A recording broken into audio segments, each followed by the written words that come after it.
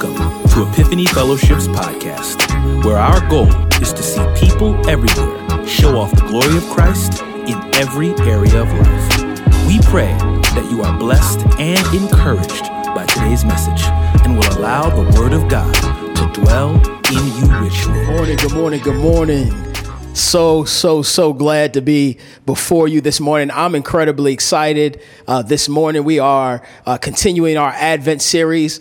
This is the Sunday before the Christmas season. And so I'm excited just to stand before you and bring God's word. And so why don't you do me a favor, if you would, if you've got your family nearby, why don't you grab them? If you happen to be by yourself, just stand on them. I want you guys to stand up with me, grab your Bibles and open up to Matthew chapter 2. I'm excited this morning as we continue on with our Advent series, Who is the King of Glory? And I know Pastor E has been laying out the Advent calendar, right? And this week we fall on the theme of joy. And so I'm excited to talk about this morning what it looks like in relation to the coming of our King and our Savior, Jesus, who is the Christ, and the joy that fills our hearts because of it. So I hope you're there, Matthew chapter 2, whether you got your iPad, your iPhone, or your Bible. You notice I didn't say anything about Androids, but I hope you got your devices with you. Matthew chapter 2, beginning at verse 1. We're going to read down through verse 12. Here we go.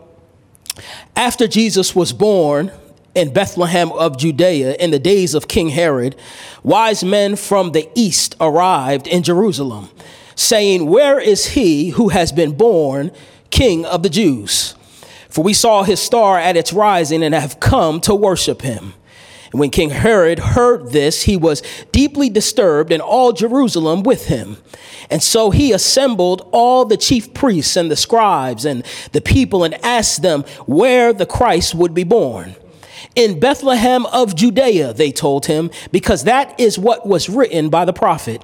And you, Bethlehem, in the land of Judah, and by no means the least among the rulers of Judah, because out of you will come a ruler who will shepherd my people Israel."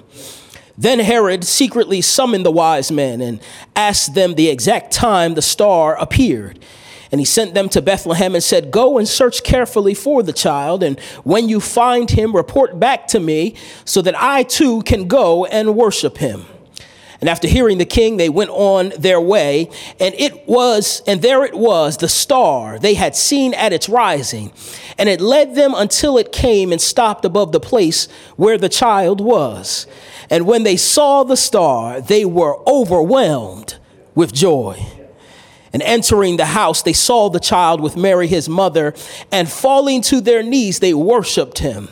And then they opened their treasures and presented him with gifts, gold and frankincense and myrrh. And being warned in a dream not to go back to Herod, they returned to their own country by another route.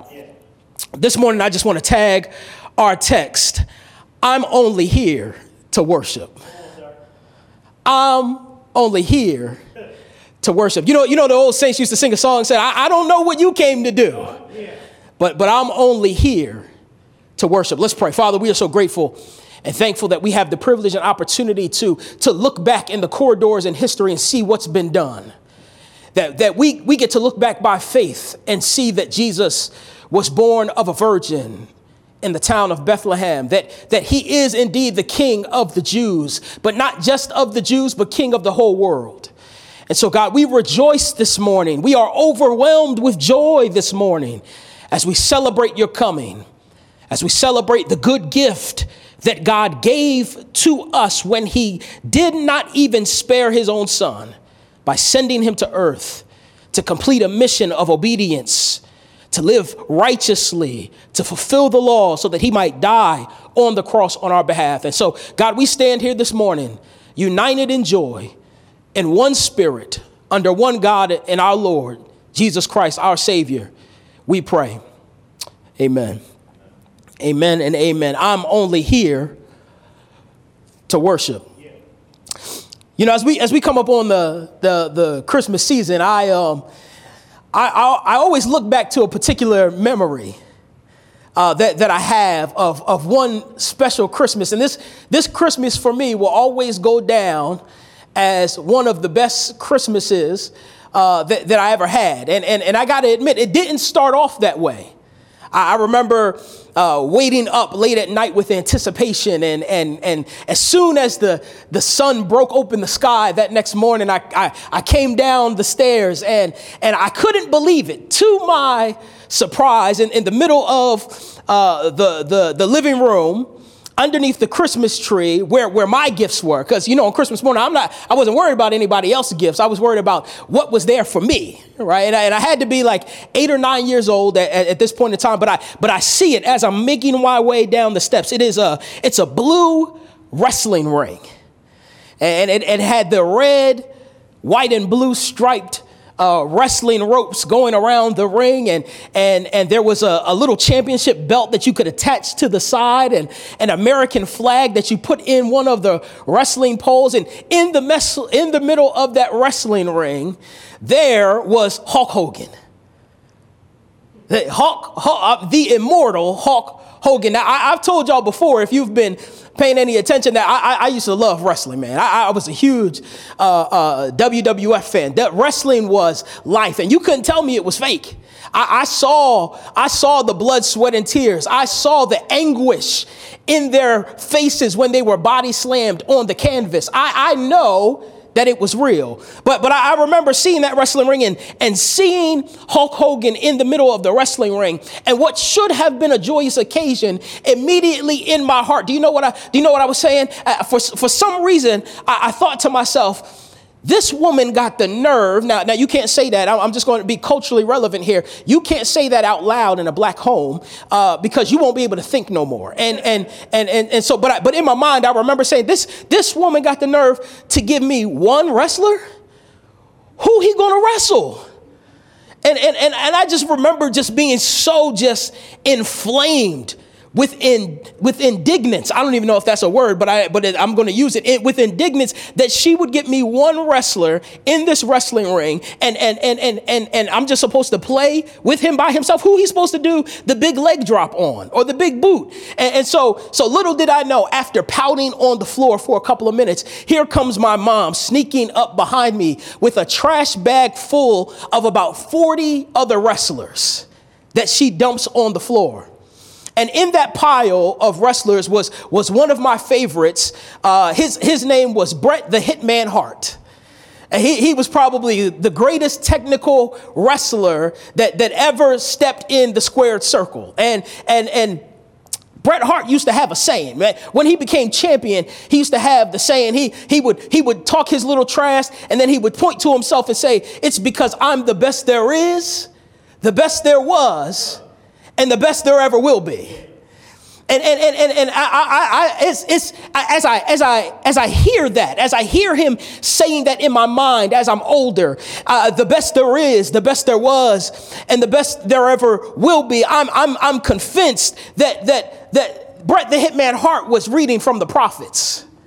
Because if you're familiar with the prophets at all, then you would know that God was preparing his people for a king who would come from the line of David, born of a virgin, who would be categorically different than any other king the world has ever known. His rule would be just and righteous. His rule would usher in peace previously unknown. His rule would be from everlasting to everlasting. See, long before Bret the Hitman Hart ever stepped foot in the squared circle, God, through the prophets, had already declared that there was a king coming, and he was the best there was, the best there is, and the best there ever will be. See, when Jesus becomes your king, only then will you experience unending satisfaction in God.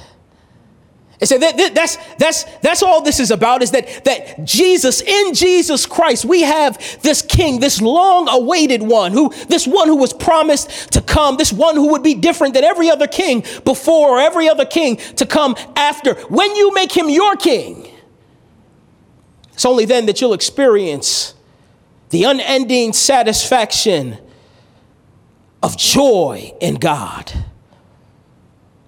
I want you to look down at verse 1 with me.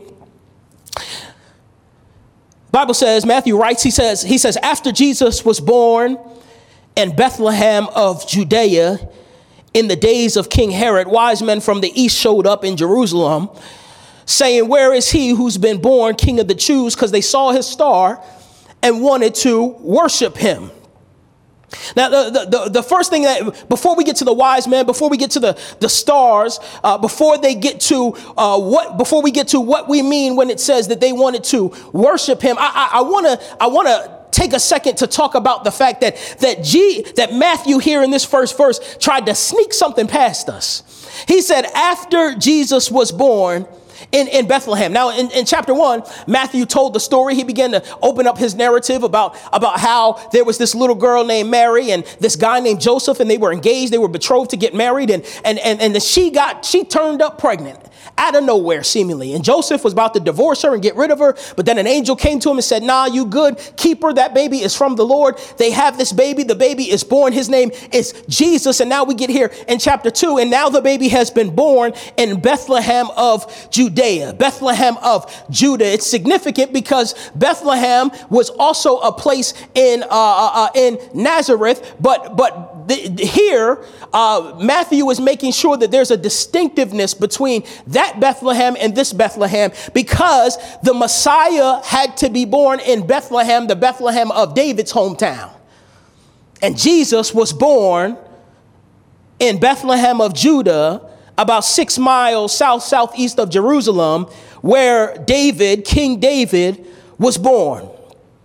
Now, if I could take a parenthetical pause here, I want to take us a little deeper, and I know Matthew is not saying this. I know this isn't what Matthew's getting at here, but even though Matthew here states that Jesus was born in Bethlehem, I want to make sure that we understand as we read the text that even though he was born in this location, even though he was born to Mary and he was born to Joseph, even though he was born in Bethlehem, that's not where he's from. See, Jesus may have been born in Bethlehem, and he may have been Joseph's boy who was raised down in Nazareth, and he may have even begun his ministry in Galilee. But guess what? That's not where he's from. See, the Bible says that he was in the beginning with God and that he was God. The Bible says that all things have been created through him and for him, that his goings forth are from old and from everlasting. Isaiah calls him the eternal Father, and John records that Abraham saw his day and was glad. Revelation says that he is the Alpha and the Omega, the first and the last. And so though I agree with Matthew's testimony, and it's true that Jesus was born in a little town called Bethlehem, that's not where he's from. See, when time met eternity, he was already there. Because his origins precede his birth. His birth is not the beginning of his existence. For Jesus, this Christ, this King of the Jews, has always existed. And so it says Jesus was born in Bethlehem of Judea in the days of King Herod, and that wise men came from the east. These wise men would have been originally referred to or referred to as a priestly caste that came from ancient Persia, and there were some Babylonian elements mixed in with some of their practices that introduced astrology and demonology and wisdom and magic, and so Matthew inserting their presence into this narrative is relatively significant because magi was not a favorable term in the Judeo-Christian world. And so because of their practices, because of the nature of their occult practices or their worship of other deities other than God, their insertion into this narrative would not have been a welcome one for the Jew because of how the magi would have been viewed in the Jewish community. Nonetheless, Matthew, it makes it clear that not only were the Magi present, but they are also the first ones to give honor and announce the coming of this king. I'm getting ahead of myself. We're going to get there in a second. But the Bible says they arrived from the east looking to worship this King of the Jews. Right? They didn't know who he was, but they said that they saw his star rise in the east. And so they came to worship him.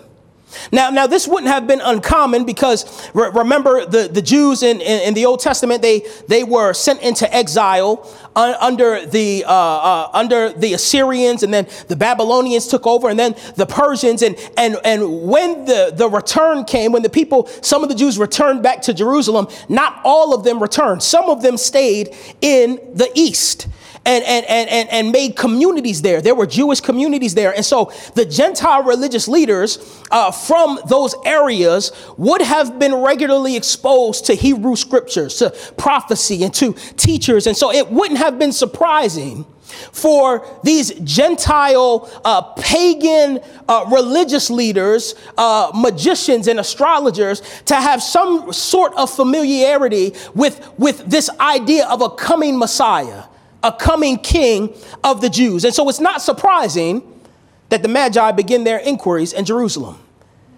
So oftentimes the seeing or the recognition of a formerly unseen star meant the birth or the exaltation of some great figure that was to come. And so whatever this star was, whatever it looked like, they saw the star from the east, and they went to it.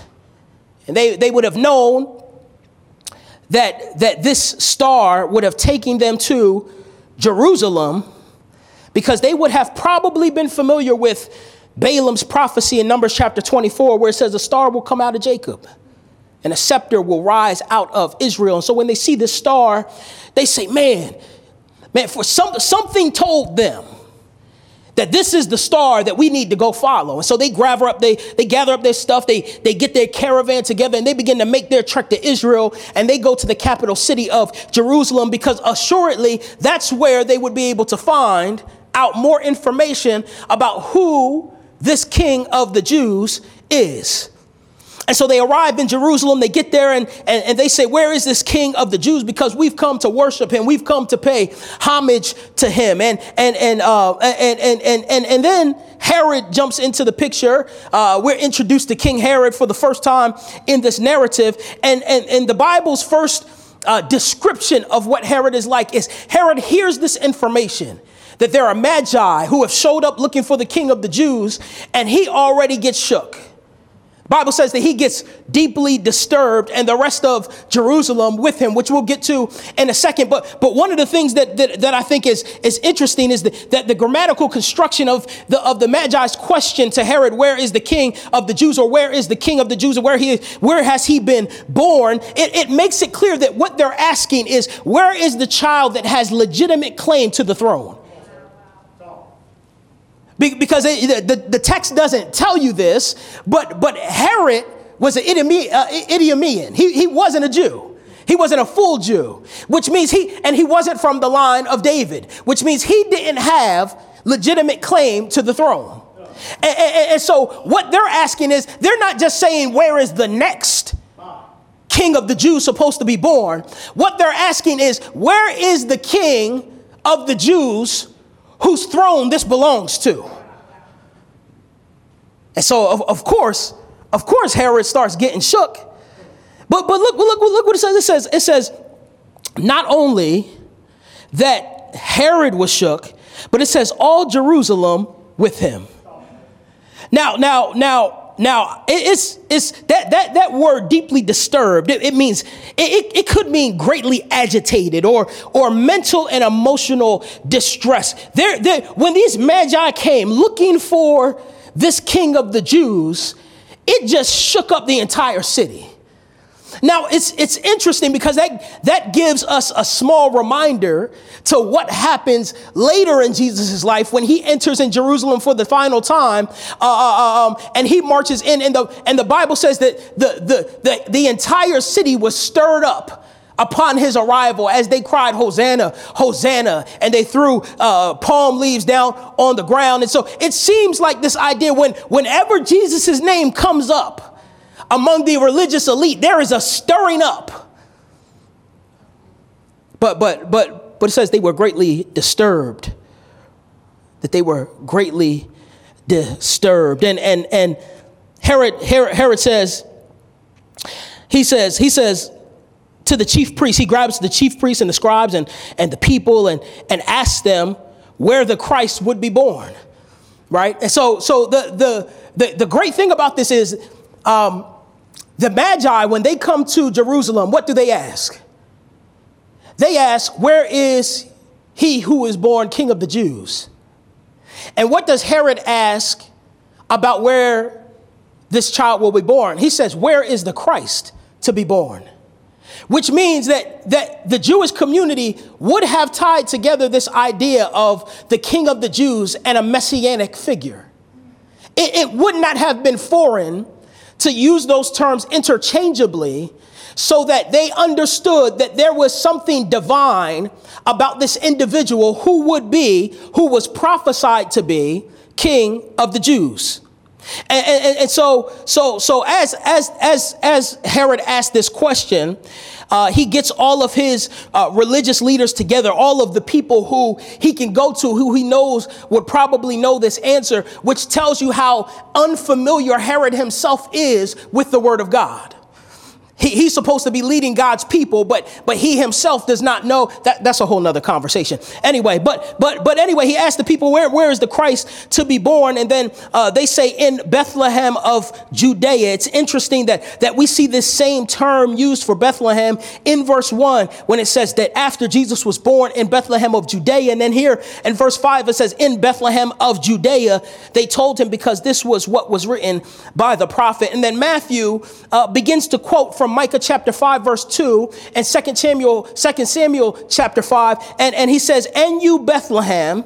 And then he adds a little bit to the text. He says, in the land of Judah are by no means the least. Now there's a few things here. One is that Matthew inserts the phrase in the land of Judah. Right now, it's clear that Matthew does not need to communicate that this is the distinct Bethlehem in Judah as opposed to in Nazareth. His audience would have already known that this Bethlehem was in the land of Judah. And so what Matthew has in mind here is not necessarily about physical location. What he has in mind is Matthew wants to make it absolutely clear that you know that Jesus comes from royal blood.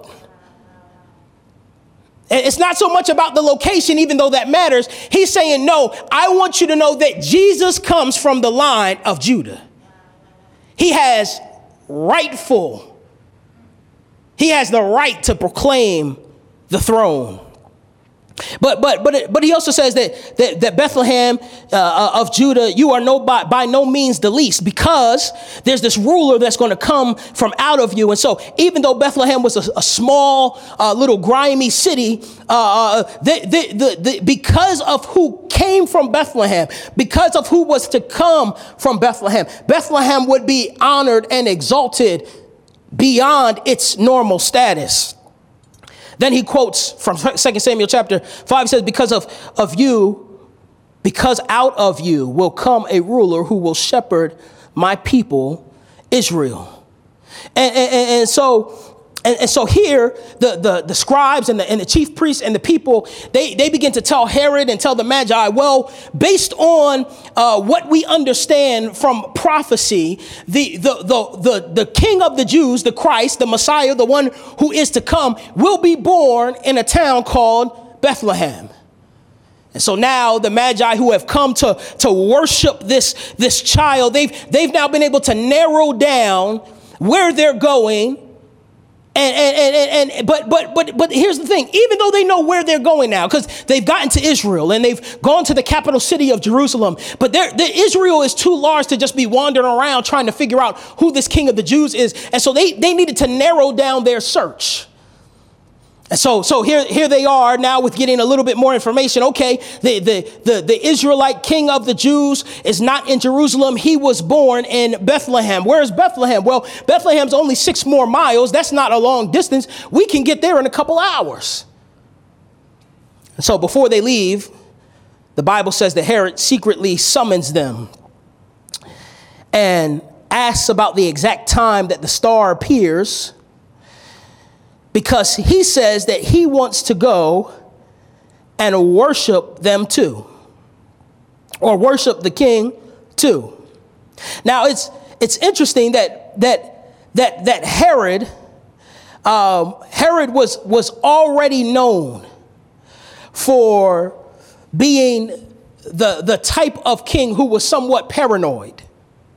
Because Herod is the same guy that, Herod had like 10 kids. He had a bunch of wives, or he had 10 wives. He had a bunch of kids, and his kids were always fighting for who would be next to take over his throne. And so as Herod got older, he got real paranoid. Paranoid to the point where he ended up executing and imprisoning and torturing family members, specifically one of his wives and 2 of his sons, right? This is how paranoid he would get. We see later in chapter 2 that he's so paranoid about the fact that this Messiah, this Christ has been born, that this one who would end up taking what he thinks is his throne, that he ends up killing all the kids who are 2 years old and under. So Herod is concerned about the fact that he's going to have to give up his power. He's concerned about the fact that he's going to have to give up his position. He's concerned for fear of his life. And so does it seem even plausible that Herod really wants to go and worship this king? What king do you know would go worship some unknown king that's not a part of his family and is supposed to be his successor? What king is going to do that? Luckily for Herod, these wise men, these magi, they didn't know much about his character. They didn't know much about the fact that he was not a trustworthy person, that he was paranoid, and that none of the Jews actually liked him. But here's another thing. So Herod has this conversation secretly with the Magi, and then they get ready to leave. And so they leave and they get ready to go search for the child. But isn't it interesting that none of the other religious leaders from Jerusalem went with them to find the Messiah? This is, from a Jewish perspective, the one that they've been waiting for. This is the one that has been prophesied about over and over and over again, and yet not one of them even thinks to accompany the Magi to find out who the Messiah is.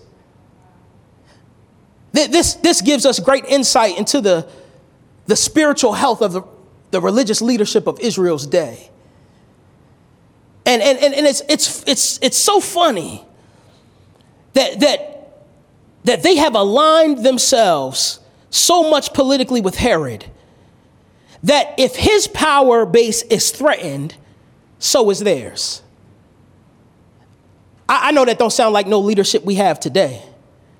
I know that doesn't sound like no religious leadership we have today that politically aligns themselves with someone and only stays true to them because of their power base. I know we don't have people who would reject God's word and the truth of God's word simply for a couple dollars and some power and some privilege. I know we don't have religious leaders like that today. That not one of them went with the Magi to find the Messiah so they could worship him.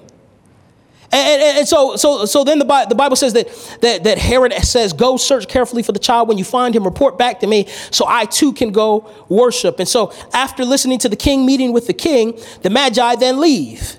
And it says they went out and went on its way. But then something happens. That star that they saw when they were in the east over Israel, that star appears again. And it says in verse 9, it says that, and there it was, almost like it came out of nowhere. There it was, this star, the star that they had seen at its rising. It just showed up.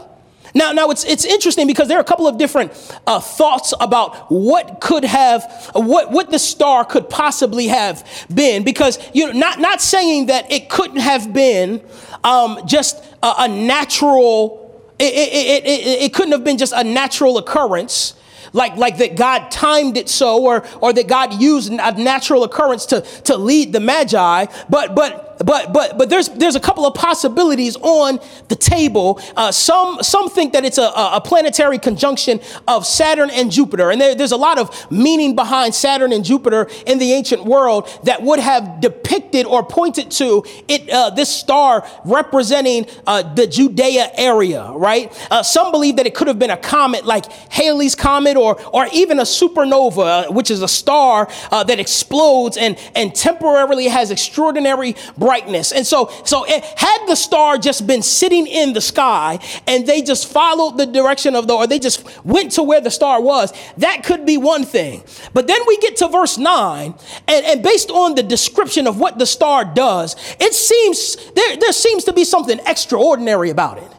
That there seems to be something that this star does that we haven't seen as a natural occurrence, which makes me believe that God was supernaturally leading the way of the Magi to where he wanted them to go. Because look what it says. It says there it was, the star that they had seen at its rising. Now look what it says. It says, and it led them until it came and stopped above the place where the child was. Now, it's difficult to reconstruct how any form of star could lead someone, go ahead of them, and then stop and remain over the place where the child was. I don't have any answers about it. I didn't see the star myself. I don't know enough about astrology to tell you whether or not this could be possible, but it seems sort of a far-fetched stretch to say that some natural star just led them and stopped without the hand of God moving it. So the Bible says that it stopped over the place, above the place where the child was. Now this is great because they knew, they had the information based on Micah chapter 5. They knew that the child was to be born in Bethlehem, but they didn't know exactly in Bethlehem where the child was. And so they needed the guidance, the help of this supernatural star to stop over the place where the child was. And it says that when they saw this place, they were overwhelmed with joy. Put yourself in their shoes for just a minute. These aren't even the covenant people of God, but there's something significant enough about what they've seen, what they've heard, what they've read to take them on this journey from wherever they are in their eastern land to the west, to Israel, to Jerusalem, to Bethlehem, following this star that they know not where it sends them, to rest over a home, looking for a king that is not theirs, a Messiah that is not theirs, following a law that is not theirs. And yet when they get to the place where they see him, they are overwhelmed with joy. I just want to lay my eyes on it. I'm kind of jealous of the Magi right now because they got to the place where he was and they hadn't even walked in the house yet. And the Bible says that they were overwhelmed with great joy because they knew that they were there. They knew that they had gotten to the place where they could lay their eyes on him. I don't know about you, but I just want to get to the place where I can see him. That's good, Reverend. Do you ever think about it? What it's going to be like when the eyes that he created get to lay hold of him? Do you ever think about it? What it's going to be like when you get to put your hands on his scars? When you get to touch the nail prints that were just for me? When you get to touch the piercing in his side that was just for me? He says, when that day comes, there will be no more mourning. There will be no more crying. There will be no more tears. He said there will only be people of God who are overwhelmed with joy. What will you do when you see him? Says they, verse 11, they entered the house. They entered the house and they saw the child with his mother Mary.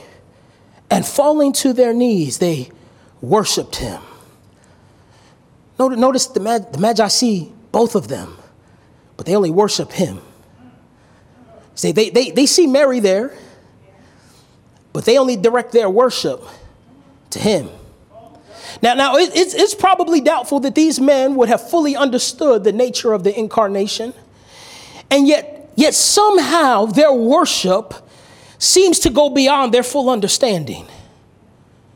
Isn't it funny how these men, these Gentile pagan men, are the first ones from anywhere to come and see this child and look for him and acknowledge that he's the king and then worship him. See, this is one of the themes that run through the book of Matthew. That there's this idea that this God of the Jews, that this Yahweh who sends his Messiah, who sends his Christ, is not just king of the Jews, but is king of everybody. He's king of the whole world, that he has the whole wide world in his hands, that for God so loved the world, he sent his only son. And so it's not crazy to think that these Gentile pagan religious leaders would be the first ones to come and worship him. I love it. I love it. It communicates that universalist language that Matthew has when it comes to salvation. The salvation is available for all those who believe. And then look what they do. It says the Magi, they pay him homage, they worship him, and they present him with gifts. They says they open treasures. Right? And now they present him with gifts, but it says they opened their treasures and presented him with gifts, with gold and with frankincense and with myrrh. And these were not inexpensive gifts. These were not the types of things that a normal Jewish family would be able to afford. But I love that the Magi homage to Jesus reflects elsewhere in the Bible. There's some thought that what is transpiring here as they give gifts in worship to Jesus, that it brings to mind texts like Psalm 72:10. May the kings of Tarshish and the coasts and islands bring tribute. The kings of Sheba and Seba offer gifts. In Isaiah chapter 60, verse 6, caravans and of camels will cover your land, and young camels of Midian and of Ephah, all of them will come from Sheba, and they will carry gold and frankincense and proclaim the praises of the Lord. And probably even more than that is what comes to mind is when the queen of Sheba came to visit Solomon, and she brought gifts with her to present to Solomon. And so there's this beautiful biblical reflection that we see in the rest of Scripture that points to this idea of these foreign dignitaries coming to pay homage to the King of Israel. They presented him gifts. Now, these gifts indicate a great amount of esteem that they have for this child, and these are affluent gifts that are reserved only for a king. You don't just give these gifts to anybody. Now I got 4 kids, and this is the time of year where you give gifts. And I don't know about you, but I give age appropriate gifts to my kids. I'm not giving my kids a $500 PlayStation 5. My son loves video games. But guess what? He's only 7. $500 ain't age appropriate. So I have to get him something that's appropriately in his price range. You want this $23 game that's on sale? You got it. You want this $10 action figure? You got it. I'm not spending all that money for a non-age appropriate gift. But look what the Magi do. They give him gifts that are only fit for a king. And the beautiful thing about it is that they are position they are position appropriate. Because though he may only be a baby, though he may only be less than 2 years old right now, they have to offer him gifts that are appropriate for his position. And they've acknowledged through the gifting of this gold and this frankincense and this myrrh that he ain't just no regular toddler. He don't just be walking around biting crayons and all that nonsense. This toddler is the king. So they give him what you would give a king. You don't show up to the king's house without a kingly appropriate gift, because they gave him gifts for a king. Said after they gave him these gifts, they got ready to make their way on. They make their way back on home, and the Bible says that they were warned in a dream not to go back to Herod, but to return to their own country by another route. There's much you could say about what transpired with God supernaturally visiting them in a dream, whether through messenger or angel or however God does it. But there's much that you can say about what transpired in verse 12. But all I want to make mention of is the fact that God was divinely at work protecting Jesus from death. You want to know why? Because his time had not yet come. There's a beautiful thing at work here when we begin to explore this idea of God's timing in relation to Jesus' life. Because Galatians in chapter 4 says that he came at the right time. That when the time came to completion, God sent his son, born of a woman, born under the law, to redeem those under the law so that we might receive adoption as sons. He came at the right time. And then throughout his earthly ministry, there were numerous times where the people, because of what Jesus was teaching, because he was trying to get them to understand that he was indeed this King of the Jews, this Messiah, this Christ, because he kept telling them he was going to live and then die and then be raised again, because they would not believe that he was king, they often tried to find ways to kill him. But the Bible would always say that Jesus would just slip away because it was not yet his time.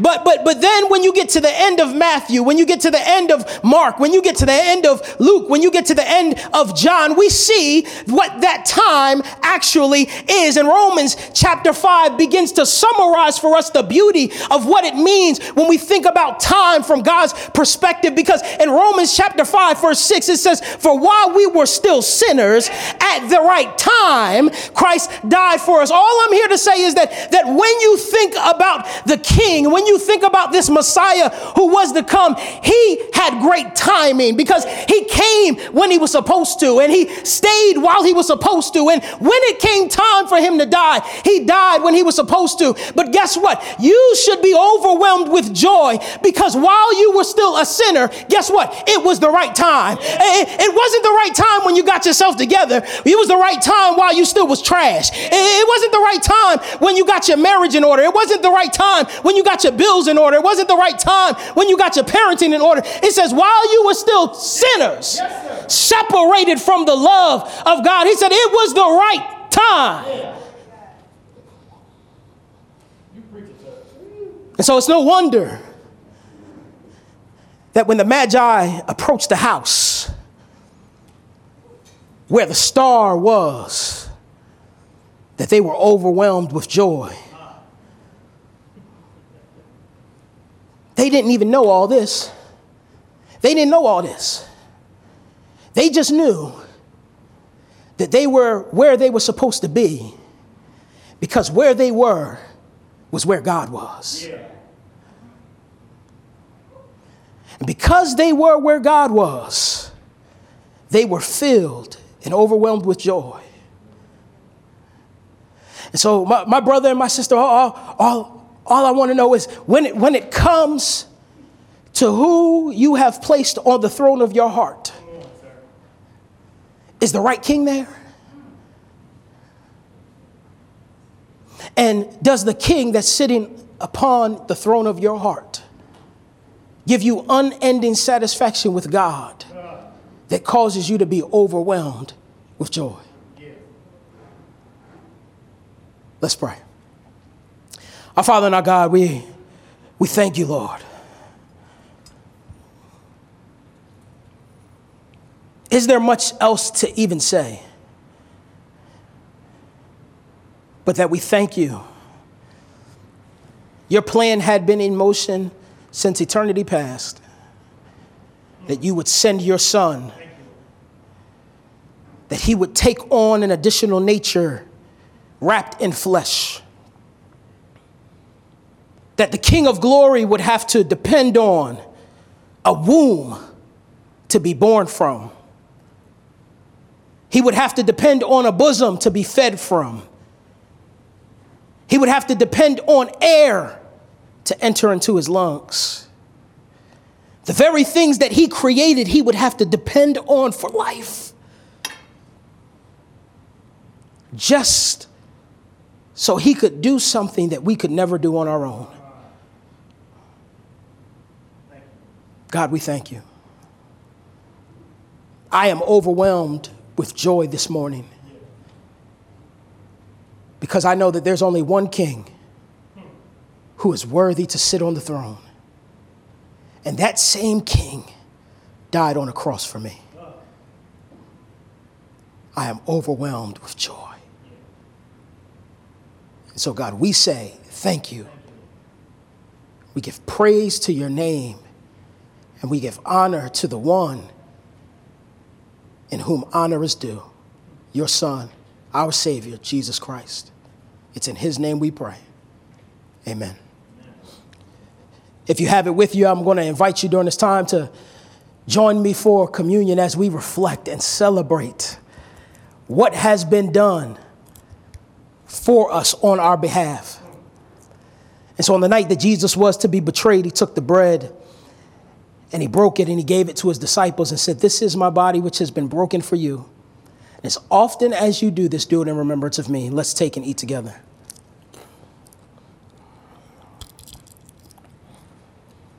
And afterwards, he took the cup and said, "This is my blood, which has been poured out for the remission of sins."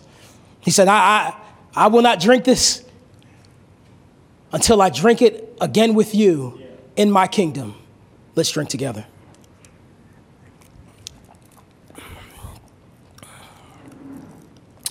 Well, we thank you for joining us this morning. We're so grateful that you came and worshiped with us in song, worship with us in giving, worship with us through the proclamation of the word. We pray that you would enjoy your holidays. Everybody be safe. We love you. God bless you. We can't wait to see you next week. God bless. Hello, this is Dr. Eric Mason, founder and pastor of Epiphany Fellowship. Thank you for tuning in today. Hopefully the word of God was a blessing to you. Also, if you want to help us build the kingdom from Philly and beyond, particularly in inner cities, partner with us today. And if you don't know Jesus as Savior, based on his death, burial, and resurrection, place your confidence in him and go from spiritual death to spiritual life. Tune in next time so we can see you go from spiritual infancy to spiritual maturity. God bless you. Take care. We love you.